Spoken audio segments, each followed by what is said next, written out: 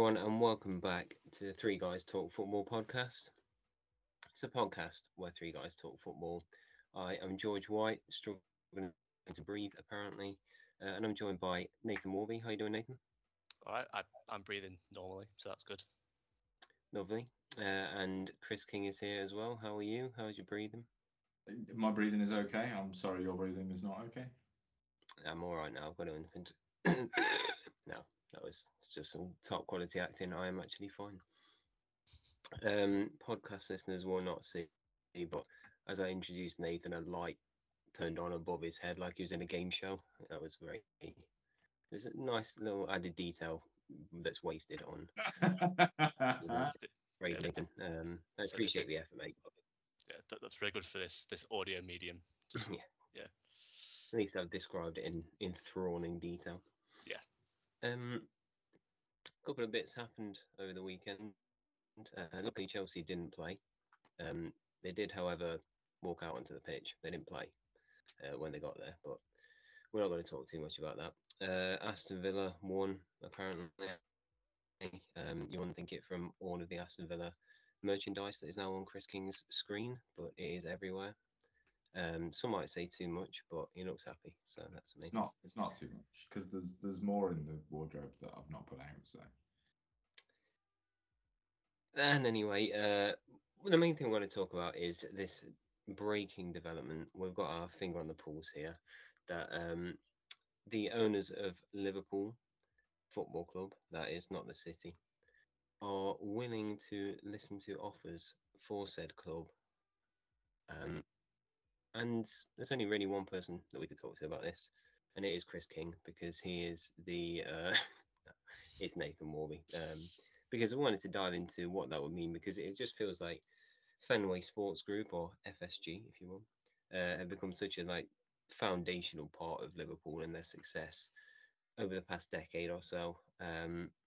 What was your reaction to the news, Nathan? Yeah, it's kind of a mixed one, really, because on the one hand, you've got, like you said, it's on the whole they've been pretty successful with us. I think 12 years they've been with us now, and obviously probably the most successful spell that Liverpool have had, definitely in my lifetime, but since sort of the late 80s. So on the one hand, obviously I'm disappointed that the people kind of behind that look like they're going to be moving on pretty soon. But I also think that in some ways they may have held us back slightly, and I do think on the whole now is a good time for them to step away, because it feels a little bit like Liverpool are on a bit of a tipping point at the moment, where I feel like if we stick with FSG's model of sort of only reinvesting in the club with the money that the club makes itself, could start to hurt us a little bit. And I feel like now is the right time to start investing and keeping our star players and then adding to that. So it'd be interesting to see if a new owner would do that. But then obviously you've got the flip side to that, which means you could get owned by some Qatari consortium, which would not be ideal. Yeah, and what do you think this would mean for Jurgen? That's Jurgen Klopp, Liverpool manager. It feels like they've had a pretty strong relationship, him and the owners there. I think they've been on the same page when it's come to this sort of investment. It gives Jurgen Klopp a nice excuse anyway, whenever there's a loss. He wouldn't be able to have that if you were owned by a big consortium that splashes hundreds of millions. But do you think that would, if that was the end of FSG, do you reckon that would be the end of Klopp, or do you think he'd be there to kind of smooth over any transition? How do you kind of see that going?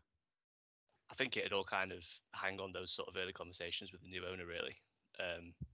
Because like I said, obviously he's just signed a new long-term contract, which he originally wasn't going to do. I think he was meant to be leaving in 2024. We'd extended that for another couple of years. I think Mike Gordon, who's the president of FSG, I think he's the main sort of middleman between Klopp and Henry. So I think it was mainly because of their relationship. I think they agreed to stay on for another couple of years. So yeah, I'm not 100% sure if he was going to stay or not. I think it's but I think probably that'll be on FSG's mind, because obviously they've still said that they've got the club's best interests sort of in mind. So I think they would. I don't think Klopp will be necessarily consulted in the process, but I think they'll be taking his wishes into account, because obviously I think Klopp's probably been their best signing since they've owned us really. So I think they know that he's important to keeping things stable going forward, because I don't think anyone else could have done what he's done with us for the last couple of years. So I think I'd like to say that FSG would be smart enough to at least get somebody that could work well with Klopp and sort of stick to the similar ideals that he's got. And I guess the final question really is, if they did move on, what do you think their legacy would be? Like you say they were to leave at the end of this season, which would obviously be quite a quick process, but it's doable. Do you think they would be more remembered for the title success, or would more of that credit go to Klopp, or would they be remembered for, like you say, not quite seizing the opportunity to really build a team that could dominate for years? Because it felt like you're on the cusp of that, like you say, but it's probably just held back a little bit too much in terms of investment, because you've been in a lot of the title races in the past 5-6 years. It feels like you could have built a kind of dynasty there, but it's not quite happened at the moment. Yeah, I think we were probably maybe another 2 or 3 big transfer windows away from sort of being remembered as one of like the best, maybe like all-time great Premier League sides, definitely. I think if they did leave, I think it's like you said, it obviously we'll always be grateful because they brought us the first Premier League title, another Champions League, a couple of Champions League finals, which obviously didn't go our way, but they gave us every trophy that was on offer to us, basically.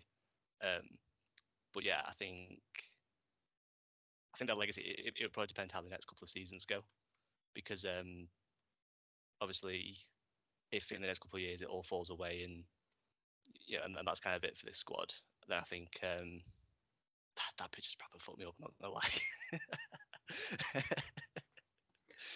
Enters maniacal laugh. This to perfectly punctuate the point. Chris King has his virtual hand raised, so we will bring him in for his hot takes. I have a question, because like what you said about going like Klopp being involved and Klopp being the best sign and everything, but then obviously there's been issues with Klopp this season, and obviously people have been saying like if it was any other manager would have been considering sacking him and all that stuff. So is it really? Do you think it's worth keeping Klopp on, or is it more of a Chelsea thing where like bring the owner and bring the manager and have a complete fresh start? No, I think Klopp has to be involved, because I think obviously like, the season hasn't been ideal at all, but I do think a lot of that does still come down to the owners, because I know we brought in Darwin Núñez, but we're still stuck in that cycle if we have to offload players in order to add to the squad, and that's unsustainable for so long. Like eventually, if you want to become like the really really top side, you have to keep your best players and then add to that. Whereas obviously I know obviously we spent big money on Darwin Núñez, but that was only possible because Mane moved on and a couple of squad players moved on. So I think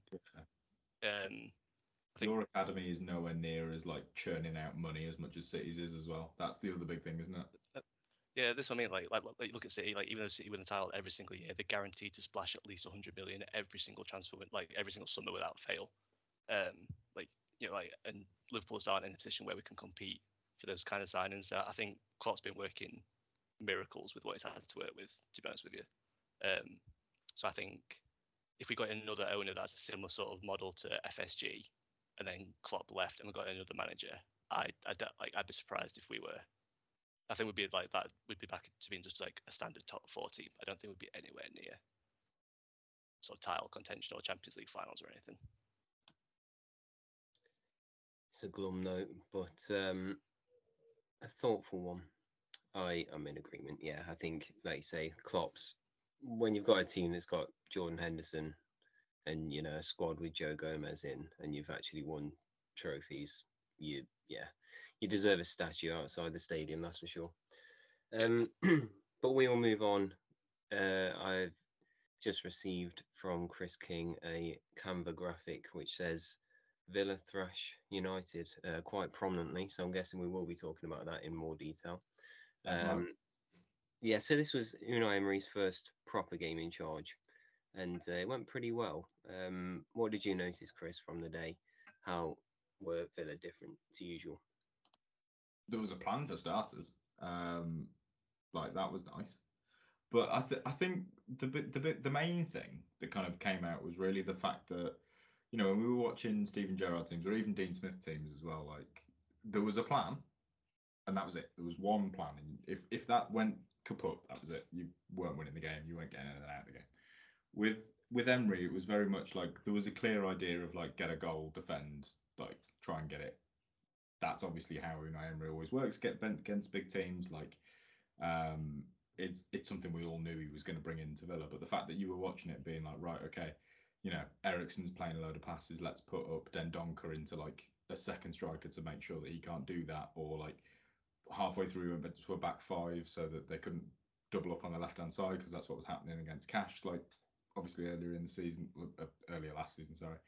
And it's just all those little like in-game tweaks and stuff that we've never really had a manager that's like that big brain energy. I know this probably sounds like nothing to you guys who have like talented managers all of the time. But to actually have somebody who's making in-game tweaks, making like proper like substitutions. Oh my god! To actually see somebody use the 5 sub rule properly. I haven't seen it all season. It's amazing. But yeah, to kind of have that and just playing with a bit more confidence and just that's ultimately the thing, isn't it? Like under Gerrard, confidence was shot. So I think Unai Emery's like first thing was to bring in confidence and actually bring in a game plan. And both of that worked really, really well. You know, obviously there's going to be the issues that Arsenal fans are always going on about, where they were saying like, you know, he just changes his team all the time, constantly. You don't have a best 11 or a style of play or whatever. But like, if everyone's got a style of play, surely that gets a bit boring. And like, also as well to a degree, like, surely it shows a better manager, like mastermind, if he's able to flex it up and change. Like, we're not going to play anywhere near the same as we did against United, against Brighton, like on Sunday, and we probably wouldn't play the same against Wolves, for example. Like, and I'm quite looking forward to that in a weird way.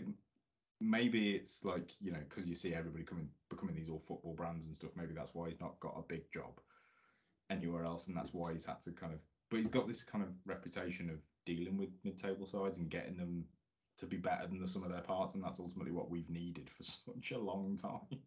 So it's really nice. It's really nice to actually see us beat United at home. I've never seen it before because I wasn't born the last time it happened. So that was fun as well. Less fun is the final thing I wanted to chat about, which I'm throwing wild card your way, unprepared, but this is how we do it on the Three Guys Talk Football podcast, and it's about our dear friend Ralph Hasenhüttl. It's he's finally bitten the dust. It's over at Southampton.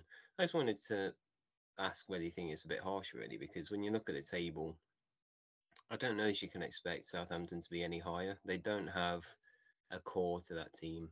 They don't have any real experience in there. I think a 27-year-old James Ward-Prowse is probably the closest you get to that, but you know, he's not a title winner or anything like that himself. Probably unjustly, some big club needs to snap him up for sure if Southampton get relegated. But it does feel like, you know, with Villa nabbing Emery, Wolves getting Lopetegui, you do kind of ask who are they going to bring in that's going to do a better job? Is that just me, or what do you think, Nathan?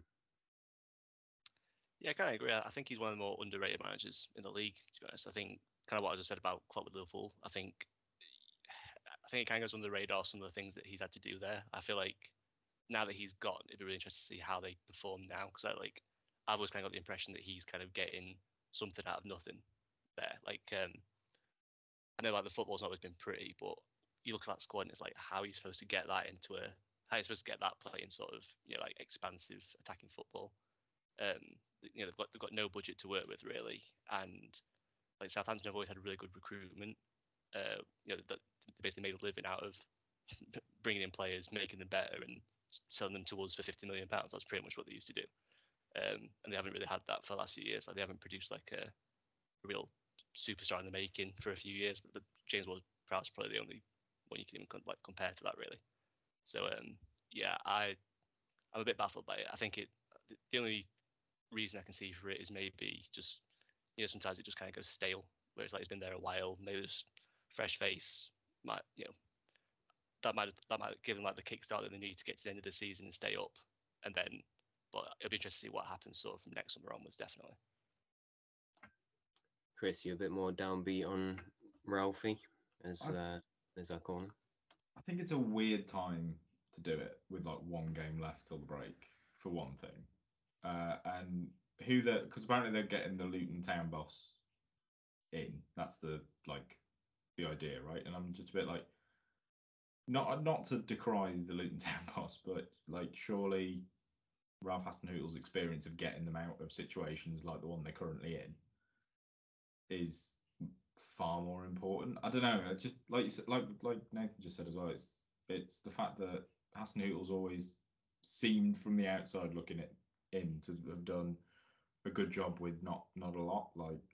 And then you bring in a lot of young talent, exciting young talent. Don't get me wrong, but like they're not expected to all just gel and do it straight away. I mean, when you also look at the fact that like Bournemouth have just lost 4 on the spin, so they're being dragged back down again after quite like a buoyant start. Everton, I know, Leicester obviously I know beat Everton. Everton are obviously down there as well. West Ham are kind of struggling. There's a lot of they're only 1 point off jumping out of, because it's so compact down at the bottom. Like, between 11th and 18th there's 4 points. Like, they're not in the mire by any stretch of the imagination. So I don't know. It does seem a bit of a weird one.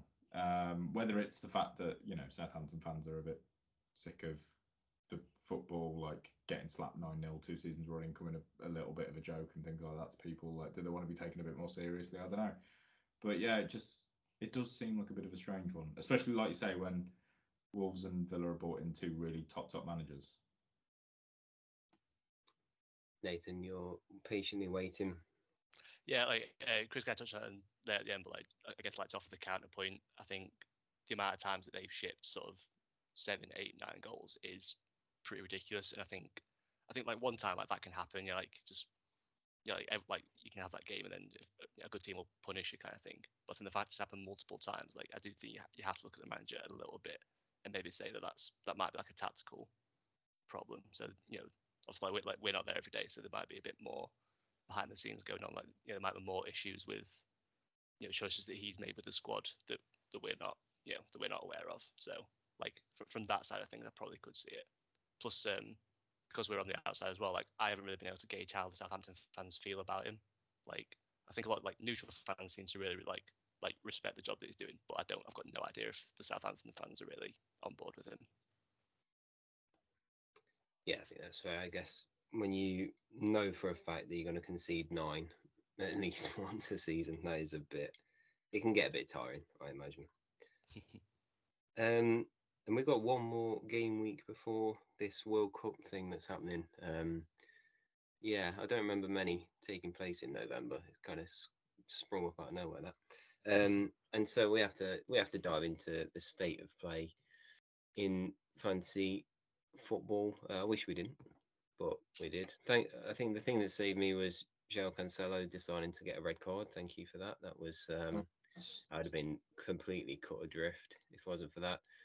Someone in this group captained him, and that was extra nice. Thank you, Chris, for that. But Nathan, still soaring, man. He's still flying high at the top. Look at that. 7 points more than us two this week. How are things looking for this final game week? What's your plans? We'll start with you, King Nathan. King Nathan. I didn't realize that Chris captained Cancelo. That's really funny. It's really. That's really funny. Right, he's like, oh, Cancelo's got -2, and then you go on Chris's team. He's like, oh no, -4. Yeah, like doubles the minuses too. I completely missed that. Yeah, I think I had an okay week. I say Cancelo affected me. Not as bad as Chris though.